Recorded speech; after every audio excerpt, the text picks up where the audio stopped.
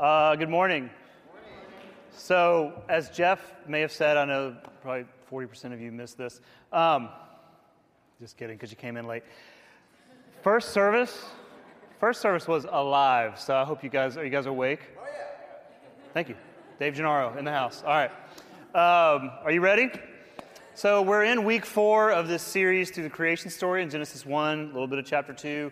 We're actually on day 3 today, and I want to tell you this will be a bit of a jam session because I have all these different thoughts. Our slides, I think, are in order, but I just have some things I want to share with you about this text. We're only going to spend about 10 minutes in the text itself, and then I want to move forward into something else. Well, it's related, but just getting forward or moving forward. But the thing about it is, what's behind the text today, what's behind the passage or lives within the passage is something that's really, really important to me.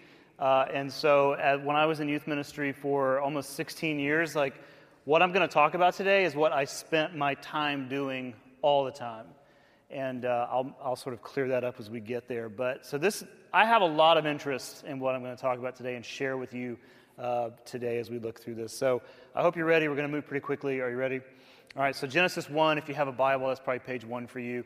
Otherwise, we'll put it on the screen. I'm going to do it like we've done it the last couple of weeks. Since we started this series, I'll read it for you, and then we'll kind of all skate this thing together and read it out loud as well. So verses 11 through 13, we're on day 3 now. It says, "Then God said, 'Let the earth put forth vegetation, plants yielding seed, and fruit trees of every kind on earth that bear fruit with the seed in it.'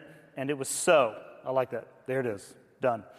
"The earth brought forth vegetation, plants yielding seed of every kind, and the trees of every kind bearing fruit with seed in it. And God saw that it was good, and there was evening and there was morning the 3rd day." You got it? You know how it sounds? Let's do it together. We'll read it off from the top. Here we go from the beginning. "Then God said, 'Let the earth put forth vegetation, plants yielding seed, the fruit trees of every kind, earth to bear fruit with the seed in it.'" Sorry, you were ahead of me. "And it was so. The earth brought forth vegetation, plants yielding seed of every kind, and the trees of every kind bearing fruit with the seed in it. And God saw that it was good. And there was evening, and there was morning the 3rd day." The word "good" is the Hebrew word for that is the word tob. Say the word tob. Tob doesn't mean that's cool. It means it's useful. It works. So when God has this repeating liturgical drum that he keeps hitting throughout the creation story, and God saw that it was good, and God saw that it was good, what he's saying is this is working. This is working like it should. Now, I love the Message version of day 3. If you have that version of the Bible, the great scholar Eugene Peterson says it this way: "God spoke, 'Earth, green up, grow all varieties of seed-bearing plants, every sort of fruit-bearing tree,'" and I love how he says this, "and there it was, earth produced." Now, one of the things you want to notice about day 3 in the creation story is that on day 3, God actually doesn't create anything.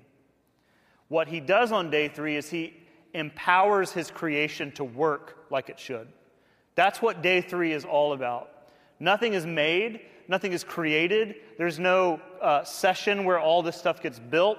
What happens in day 3 is that God empowers or he endows his creation to work like it should. Now, I love day 3. If you're a scientist, you probably like this one too, because this day in the story works. This is how it works in real life. This is the picture of what ecology and nature and all of those things that we study inside. It works. This is everything in this passage speaks to the truth of what we know about the natural world, is that everything produces its kind, that everything works in cooperation with itself, its own biology, and so forth. But I want you to see something that's going on behind the passage as well, and we'll get to that in just a moment. 3 things right off the bat.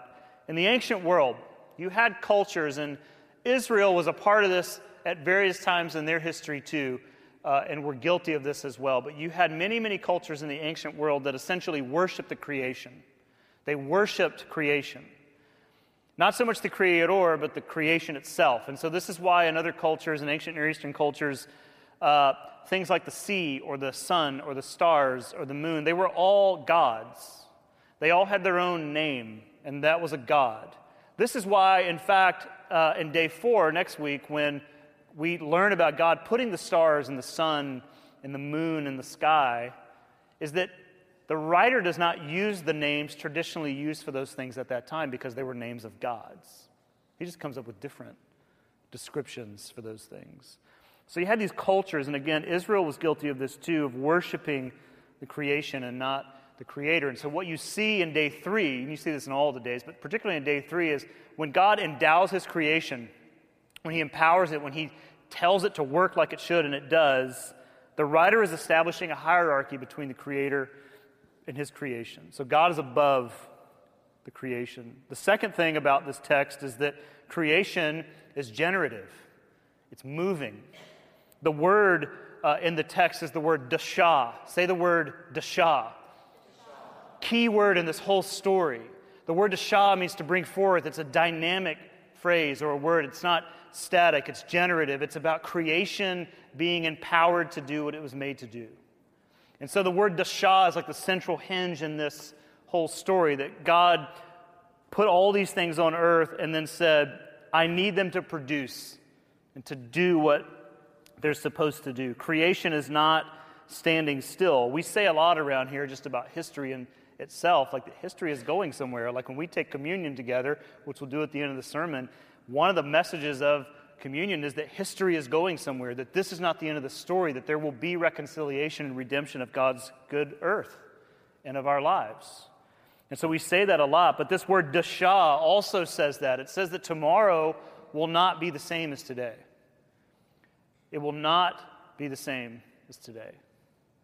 And we have this picture book at home of Buckhead, and it has photos in there from whenever they were able to start taking pictures with film. I don't know the date of that, 18-something maybe.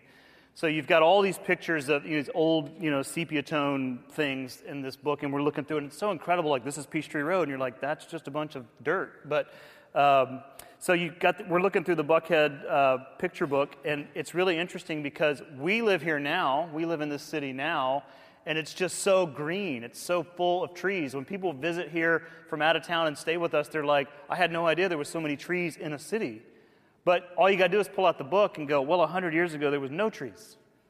This place was disgusting. It was ugly.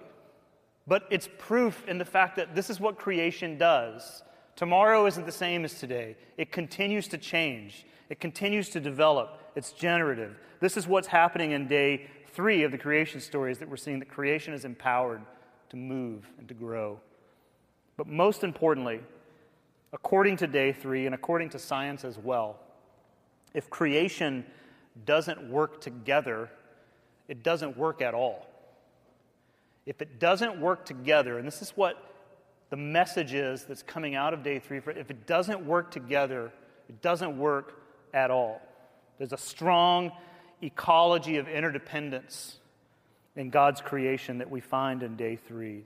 That the natural setup of earth itself is one of cooperation and community. And all of that is necessary for its thriving and its flourishing. That makes sense. That scientifically makes sense, and you'll see in a moment that it theologically and spiritually makes sense as well. And that's what I want you to see in the passage, that the message of day 3 is that God's world fits together in a way that it works together. That God's world fits together in a way that it works together. It's empowered to cooperate and to flourish. That creation is progressive, that it's moving forward. It's not static, it's dynamic, it's ever-changing, but it's changing how it should. It's maturing how it should. And the thing about the creation story, although humanity doesn't come in until day 6, we have to sort of look at this as people and recognize that humanity is not excluded from this. That in God's creation, we are not people who are other than everyone else around us, including creation. That we are also in concert, living in concert and cooperation with the world around us. That includes people, and that includes nature itself. And so part of the message that we get from day 3 early on is that this is how the world works. It cooperates. There's an ecology to it. And that's important. And if it doesn't work well together, it doesn't work at all. And we will learn soon enough, as you already know, if we don't work well together, we don't work at all. That's the way that works. The best way I can describe this to you is the thing that I hate the most. And it's the ride at Disney World called It's a Small World. Is anybody a fan of this ride? Okay, we got a few, right? A few of you people. You guys stand in line for it all day. Actually, it only takes 30 seconds to get on the ride. You know why? Because it's terrible. Nobody's riding the ride, right?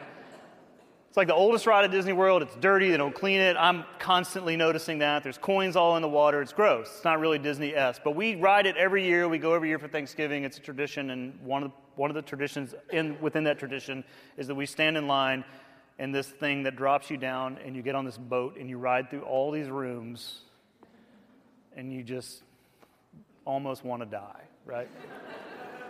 Because basically the way that It's a Small World ride works, if you've never been on it, is the boat moves through all the different countries of the world. So, and I don't even know the order. You think I would know it by now. But you're in Mexico, then you're in some parts of Africa, then you're in Hawaii, then you're in some, Asian country, et cetera, et cetera. But the last room, do you know the last room?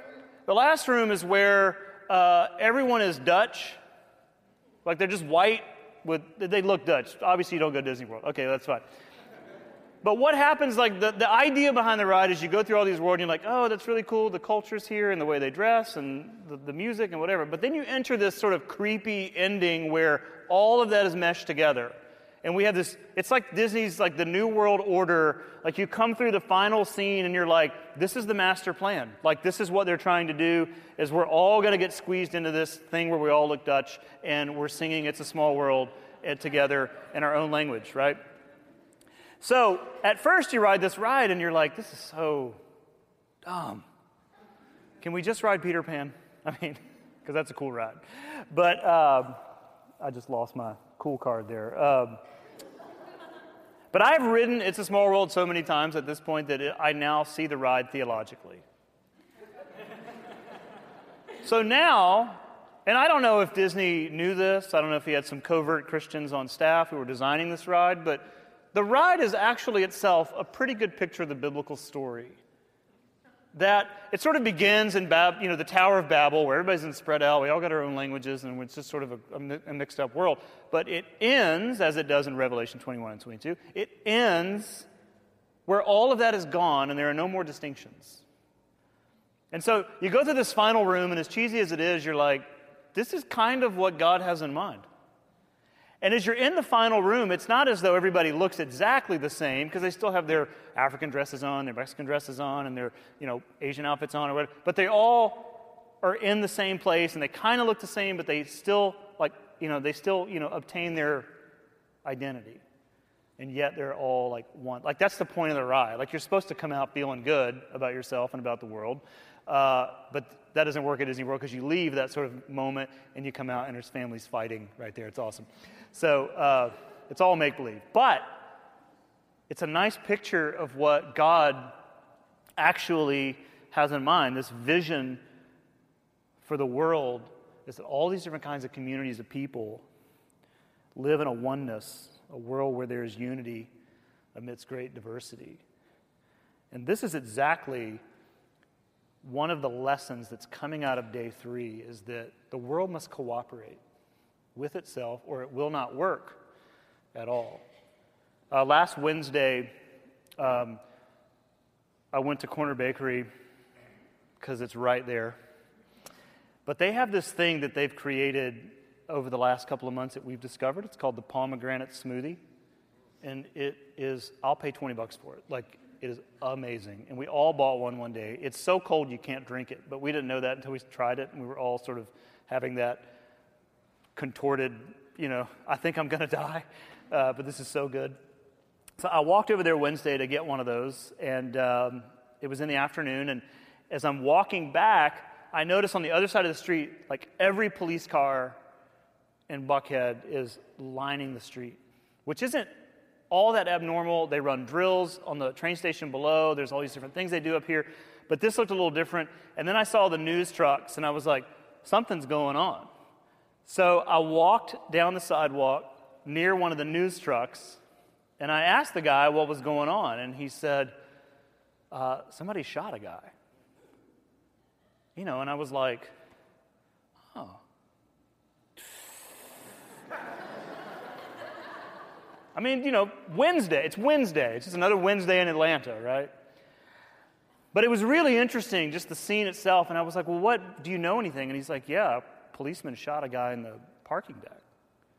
Wow. So then I came back in, and I do what you would do. I just got online and was like, somebody's got to have something about this already. And of course, everything is a developing story.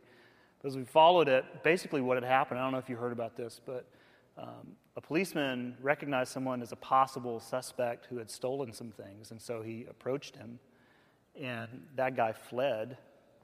And so the policeman followed him in to, I think, the parking deck. And then the guy pulled a gun on the policeman. And at that point, I mean, it's done, right? And I was thinking about that story. And the thing about me, and I know this is one of those, this is number 33 of things that doesn't seem like you wouldn't think about me, but I had kind of a soft spot in those situations because it's like what is happening at that very moment. I mean, this is the sort of thing that when it happens, it reminds us of how dislocated everybody can get. Now, I want you to follow this. It reminds us that we're not always in harmony with each other. It's the sort of thing that happens when people like yourself, like me, start to feel dislocated from humanity, from the world itself. Everything feels upstream. There's a real sense of dislocation from normalcy, from opportunity. You don't feel like you fit in anymore. There's a sense of feeling alone, of being on your own in the world, so you just sort of make your own way. You live a self-directed life. And depression sets in, and everything feels against you, right? Because when you pull a gun on a policeman, that's the end of the road for you. Like, in your mind, you have nothing left except this last stand. So it's a reality of dislocation that God never intended for people to feel. And in so many places, and I want you to hear this, in so many places in the Bible, the human story is connected or held up against the natural world. Like it just uses the natural world to say, this is a reminder of how we should be as people. There's a story of Jesus speaking to religious people, and he says to them, look, if you don't praise God, he says, that's fine, because the rocks themselves will praise God in your place. If you choose not to, with your life, honor God and praise Him, creation will do that itself. Now, there's some Old Testament connections he was making, but there's also this day 3 connection that he's making, that the world itself knows its order. And the world itself will continue to testify, so to speak, to the greatness of God. Sometimes we forget that. Sometimes we're dislocated from that. But creation itself continues to roll forward and to worship, as it were, as Jesus said, the Creator. So I want to show you a couple of texts about this. Again, in so many places, the human story is compared to the natural world. And one of the best is where Paul writes this church in Greece, in the city of Corinth, and he says to them in chapter 12, he says this, just as the body is one and has many members, and all the members of the body, though many, are one body, so it is with Christ. We'll leave this up here for a little bit because it gets kind of complicated. But he's writing this church that's kind of gone astray. There's some struggles personally within the church. It's kind of a messed up situation. Corinth is one of my favorite churches in the Bible because it is so messed up.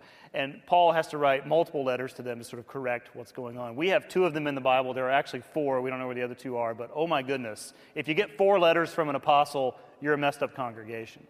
And so, but we have this one and the other one. But in verse 12 of this part of his letter, he just says, let me just sort of retrain you on some things. There's a bunch of you in this church. There are many, is what he said. There are many of you. And what you need to recognize is that all of you belong together as part of a body. And everything works together on the body, at least it should. This is sort of what Paul is saying. And let me read some of the stuff in between for you. We didn't put it on the screen because it's so long, but he says, indeed, the body does not consist of one member but many. If the foot should say, because I'm not a hand, I do not belong to the body, that would not make it any less part of the body. Now, before I go on, I want you to know something. There's a lot of research and some great studies on the humor in the Bible. Like, was Jesus funny? Was he ever funny? Did he ever crack a joke? Was Paul funny? Was anybody funny? There's a lot of ancient humor in here. And I may have to point it out to you because it's 2,000 years later. But trust me, they were laughing really hard, okay? So Paul starts to say, look, just because you're a hand, it doesn't mean you can say to something else on the body, like, I don't need that part, right? He says, and if the ear would say, because I'm not an eye, I do not belong to the body, that would not make it any less part of the body. If the whole body were an eye, now this is part of the ancient humor. Can you imagine? A giant eyeball, right? See, you think it's funny. First service, not so funny. They were just like, it's not funny. I see a lot of Monty Python opportunity in here. Like, here comes the big eyeball, right? This is what we think the church is. We're all eyeballs. This is what Paul's saying. Where am I? If the whole body were an eye, where would the hearing be? If the whole body were hearing, where would the sense of smell be? But as it is, God arranged the members in the body, each one of them as he chose. If all were a single member, where would the body be? Then he goes on to say, as it is, there are many members, yet one body. Such an important turn right here. The eye cannot say, this is a command. You cannot say this. The eye cannot say to the hand, I have no need for you. That right there is a commentary on the breakdown of the human story. I don't need you. We don't need you. We don't need your kind. We don't need the kind of person you are. We're fine without you. I don't need you. Paul, in just a short line, puts the most extensive commentary on the breakdown of the human story right there, is when we say to the world around us and to people in this room, I don't need you. We're fine without you. The eye cannot say to the hand, I have no need for you. Nor again to the head to the feet, I have no need for you. On the contrary, he says, the members of the body that seem to be weaker are indispensable. Listen to what he's doing. I mean, it's totally upstream, totally mind-blowing. It's totally culturally, he's critiquing culture. He's critiquing us because we say they're dispensable. He says, in the church, those who are weaker are indispensable. And those members of the body that we think less honorable, we clothe with greater honor. And our less respectable members are treated with great respect. That's Paul's nice way of saying those who are completely messed up, we treat them as though they're not. Whereas our more respectable members do not need this. But God has so arranged the body, giving the greater honor to the inferior member, that there may be no dissension within the body. How does that work, by the way? If everybody's trying to lift up the lower person, there's no dissension. It's all ascension. That's what he's saying. If you're trying to pull people up that normally are looked down upon or downstream or down the ladder, when your whole community is focused on we raise people up, there's no dissension. The behavior is ascension. That's what he's saying. But the members may have the same care for one another. 4 things, and then I'll close. Number 1, this passage from Paul is simply an obvious paradigm for all relational environments. Marriage, family, dating, friends, work, and on and on. It's just a basic you get it. Like, look at the screen. We're all in this together. We all work in the same place. We all share the same home. We all live in the same apartment. We're all in the same church. It works in every environment. Like when the people in a family or on a team or on in a workplace environment are only there for themselves, you feel that.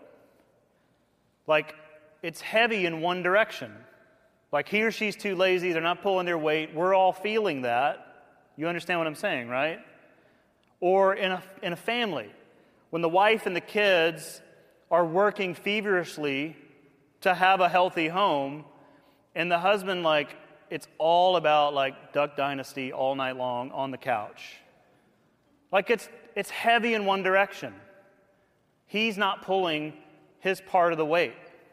And so the family suffers, right? In dating, if it's all you and not him, get out. You know what I'm saying? Like, if you start to ask yourself, would this relationship continue if I stopped doing everything I'm doing? It's heavy in one direction. There's not a oneness in that. Or in your friendships. I mean, again, it applies in every facet of all our relational environments.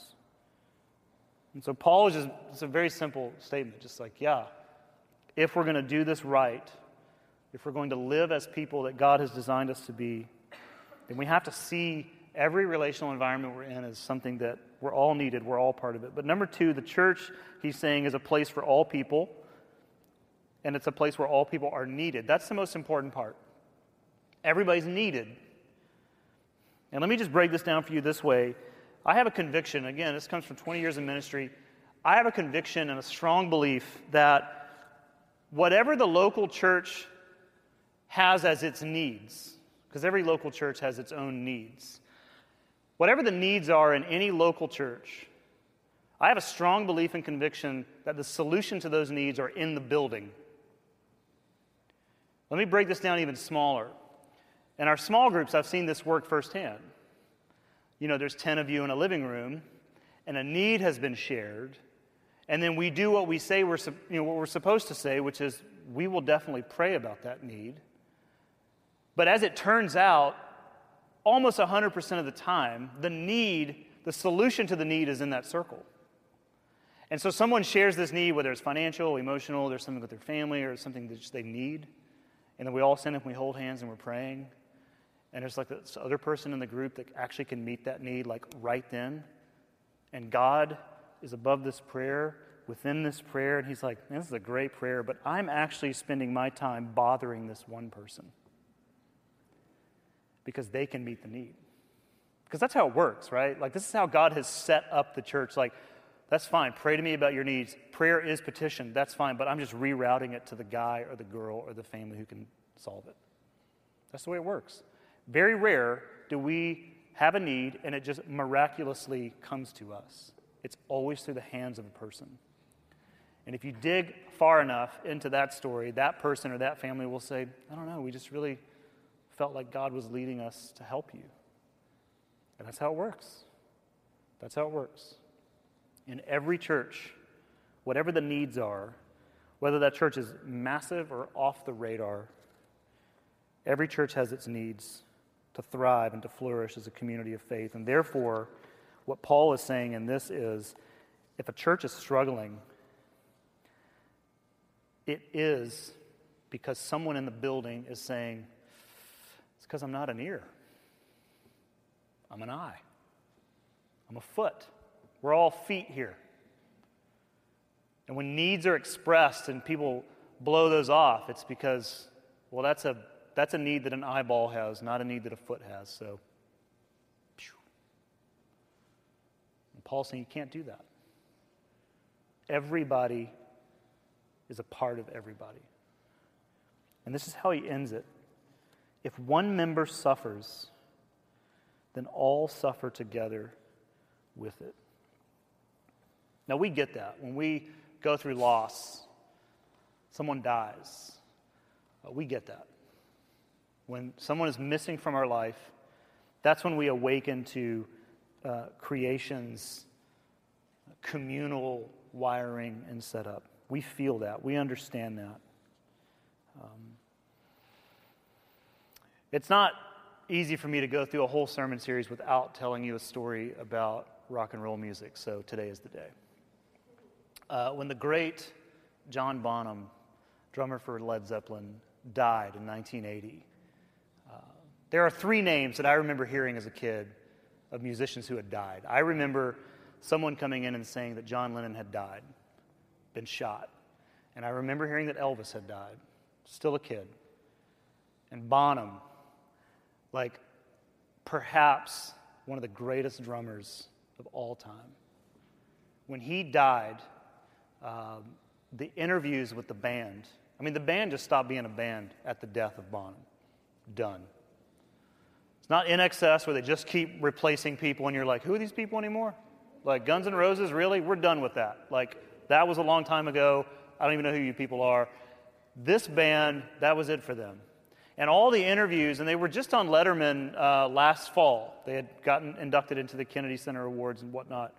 And Letterman was interviewing the three remaining members, Robert Plant, John Paul Jones, Jimmy Page.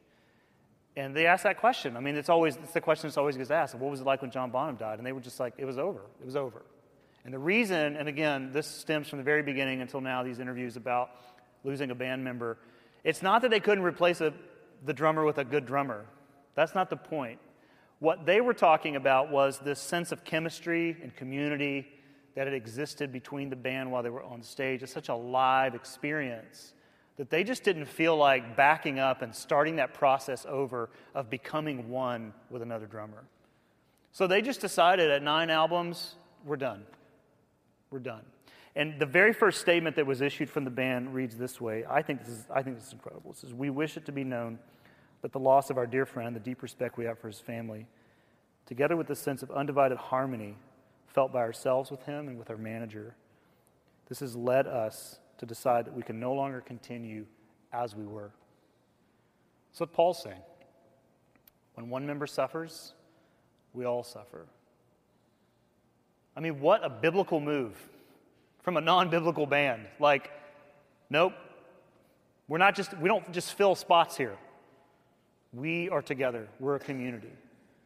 Okay, maybe more religious. C.S. Lewis in The Inklings. I don't know if you're familiar with The Inklings, but it's this incredible story of 4 guys. This is a picture of the 4 guys. I'm sorry, I don't know who the 4th guy is. It's sort of like Ringo. But you got to feel bad for that guy. I just don't even want to try and guess who it was. I think it is Tolkien's son, but I don't remember. But you've got the other 3 in here. You've got C.S. Lewis, you've got Ron Tolkien or J.R.R. Tolkien, and then you've got Charles Williams. This group of guys working at Oxford, meeting in 2 different pubs, day after day after day, smoking pipes, drinking pints, and writing some of the world's greatest stories.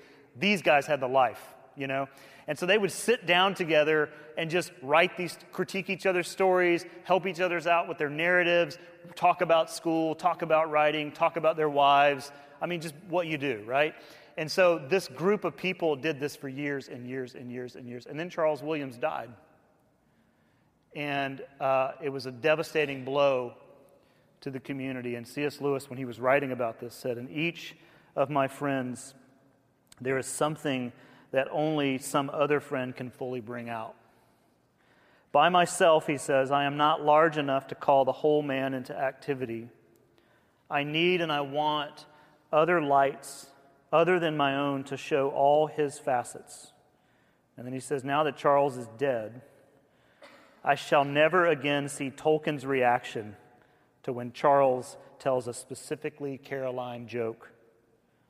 And then he says this, "Far from having more of Tolkien, having him to myself now that Charles is away, I actually have less of Tolkien."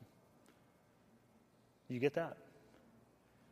He's saying, there's so much more missing here because Charles is gone.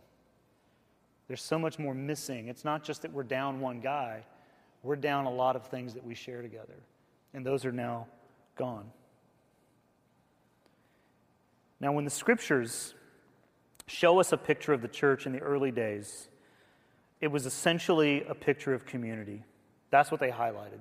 Sometimes they highlighted teachings, sometimes they highlighted practices, sometimes they highlighted doctrine, but most of the pictures that we get of the early church in the Scriptures is this picture of community, this place that had a sense of interdependent connections with one another, between people, for the purposes of not just getting to know people, but growing in your faith and serving those who are in need. And the church is basically people. That's what it is. It's a gathering of people. Some say church is a meal, right? It's a table. It's where we come together and we share in the Lord's Supper. That's the church. It's a gathering of people. That's why the church isn't a building. That's why the church isn't a place. We have some great cathedrals in this city. Fantastic cathedrals. My favorite is St. Philip's, right down the street at Amen Corner, right, 2 miles down the road. That's a beautiful building. And I was in there the other day, took a picture of it, and my friend texted me and was like, man, I've always wanted to get in that building. And I just had this thought. I was like, it is a beautiful building. But there is no cathedral on this planet, no cathedral of brick and mortar stands a chance to the cathedral of humanity.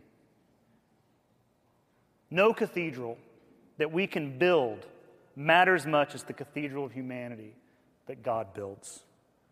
In fact, Paul says in the Corinthian letters that God has made his temple us, that he has moved into we are his cathedral in some sense. The church is us, it's we. The task of the church is to be the hub of community, a place of interconnected and interdependent people moving forward together. That the church doesn't break down into isolated spiritual growth, but it stands together with each other. Again, to quote C.S. Lewis from his 1942 lectures known as The Weight of Glory, he said the New Testament knows of no solitary faith, period. It's not there. Think about the Lord's Prayer. The whole thing is in the plural. Our Father, who art in heaven, hallowed be your name. Your kingdom come, your will be done on earth as it is in heaven. Give us this day our daily bread. Forgive us our sins as we forgive those who have sinned against us. It's in the plural. The creeds are in the plural. The word you in the New Testament is almost always in the plural. It's addressed to the body, to the community. Even the story of Jesus comes to us in the plural, not with one version, but 4. God himself, as we'll see later in this series, is somehow a community. When God created us, it was, let us make man in our image.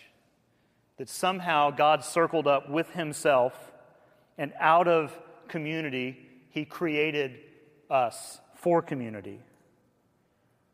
And so when people were baptized in the days of the early church, it certainly was an act of salvation, an act of giving yourself over to the way of Jesus. But, and I don't want you to miss this, it was also a way for people to announce to everybody else around them that I'm entering a new community of people.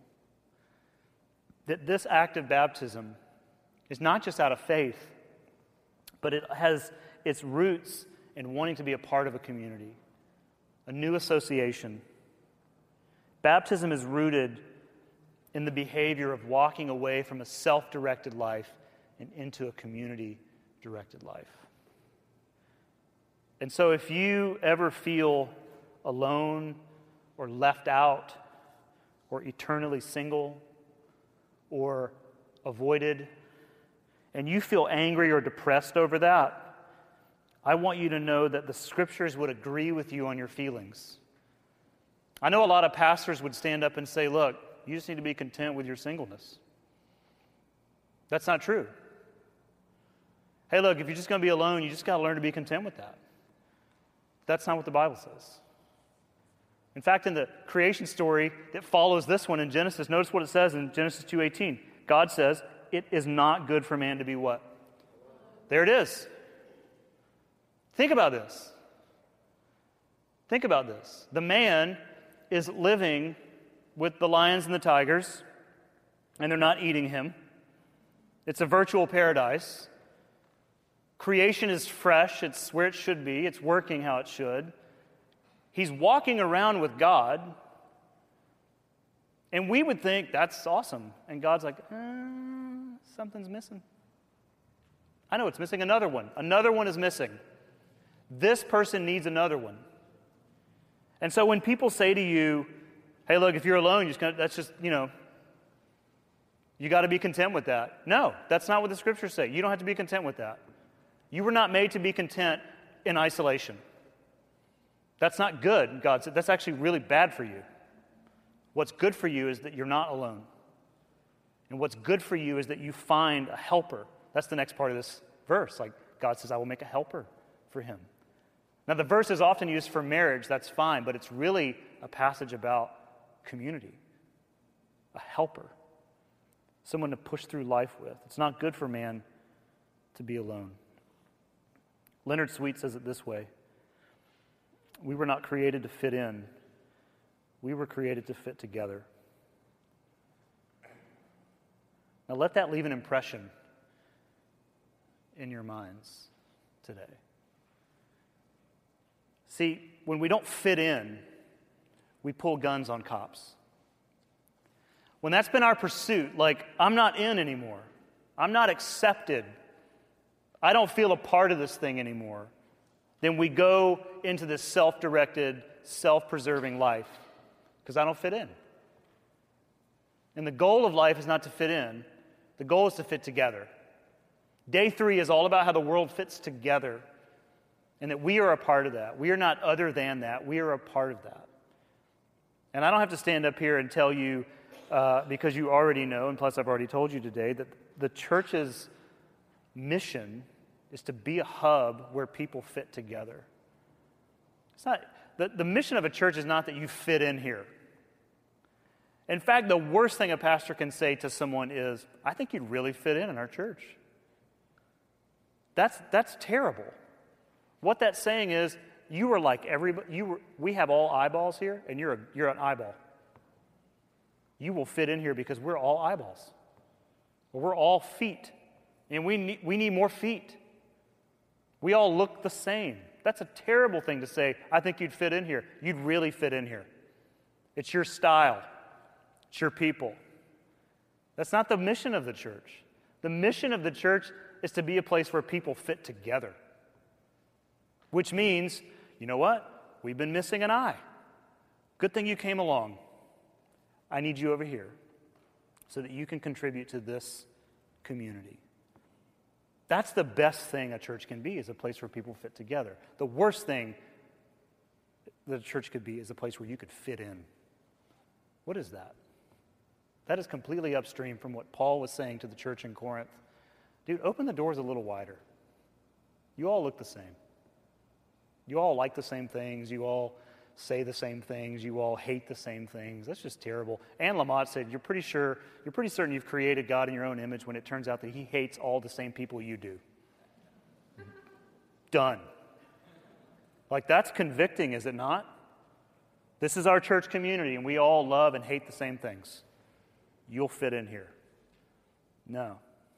The best church is when the pastor and the people say, I don't know.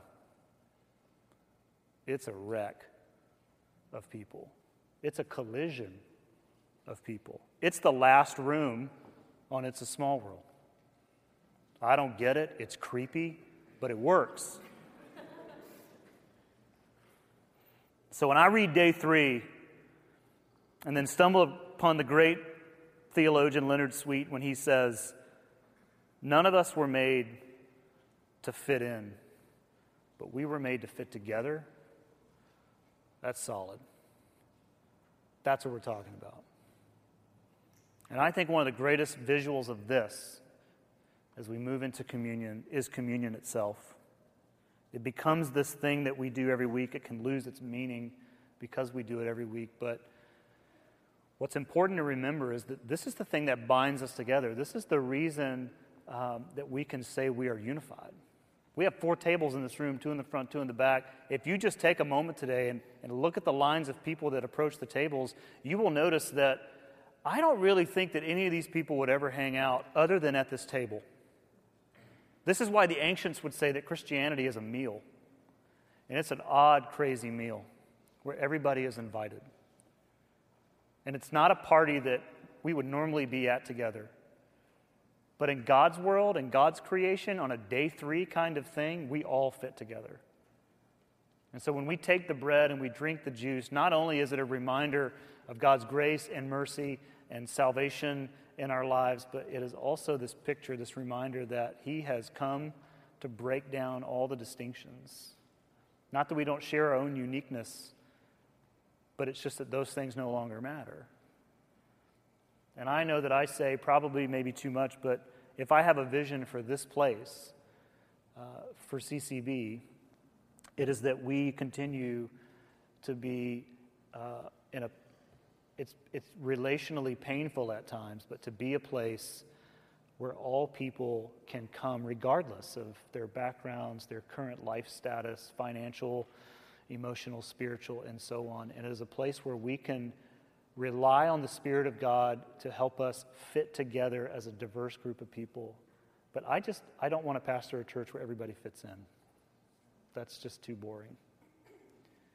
And it's hard to keep up. But my vision for this place and for your lives in this place is that you will continue, like when you want to invite somebody to CCB, like it becomes normal for you not even to think about whether or not they'll fit in. I'd invite them, but I don't think they'll fit in. That's stopping short of what God has in mind. Not just for us, but for every church. So that's just my personal rant before communion. But let me pray for you, and then as you move to these 4 tables, take a moment and look around and smile at just how odd this party is. And just take a moment and reflect on what you've heard today as well. So let me pray for you, and then we'll do that and then sing a couple songs. God, thank you for, again, the series that we're in and just the hard work of extracting what you're trying to say to us through its words, its breakdown of the different days. You always amaze us. You always amaze me as I stare at the words on the pages long enough to listen to you and to hear you speak. And God, it just doesn't seem to be too many paths that your word takes other than this story of you trying to restore the world to where it was.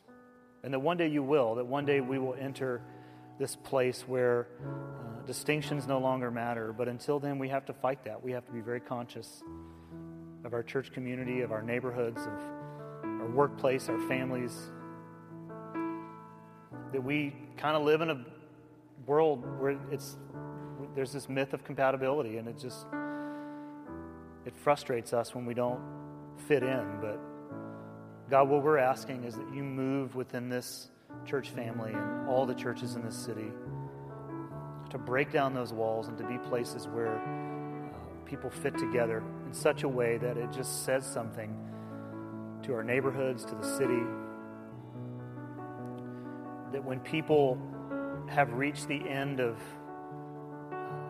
their rope, have just sort of reached the end of their effort, that they will see us, that they will see other churches and say, I can go there. I can find a place in that family. So God, as we take communion, the bread and the juice just now, I pray as always that you move through the room in a presence of peace, of joy, of grace and mercy, and also that you are present in these moments, that you are truly here and encouraging us as we take part in this ancient meal. It's in your name that we pray. Amen.